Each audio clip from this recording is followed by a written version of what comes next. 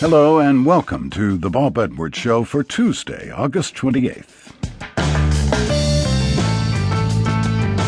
My guest today is Betty Mekdeci, whose son David was born with serious birth defects in 1982. Mekdeci learned from whistleblowers at the Food and Drug Administration that a drug called Bendectin was responsible. Today, David works with his mother at the organization she founded, Birth Defects Research for Children, which investigates all preventable causes of birth defects. And later in the hour, you'll meet Judy Smith, another woman pursuing an interesting career path.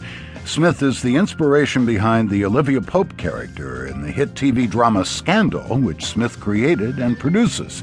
She's also the author of Good Self, Bad Self, Transforming Your Worst Qualities into Your Biggest Assets.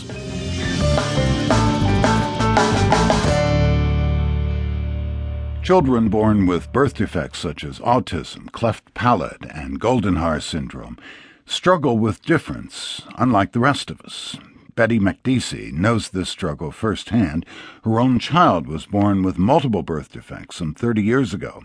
Mekdeci wanted to know why. She talked to more doctors, gathered more research, and eventually waged a mother's war on the pharmaceutical company responsible for making the drugs she took while pregnant.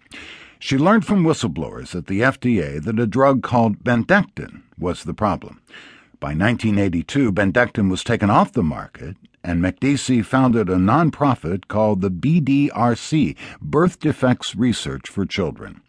When our second child was born, David, he was born with birth defects, and it was totally unexpected because it had been a very carefully planned pregnancy.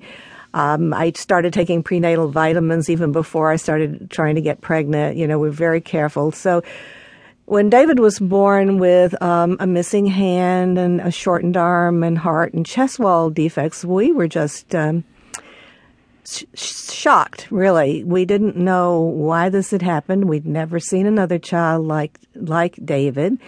We were happy with David. He's a delightful young man. He works at the organization now, but we were also concerned, as any parent would be, about, what he had and if there was, anything else that he might have had. So we started taking him to doctors for evaluation, and every doctor that we took David to would ask me what medications I had taken during pregnancy. David was born in 1975, so back then they gave a lot of medications for run-of-the-mill things.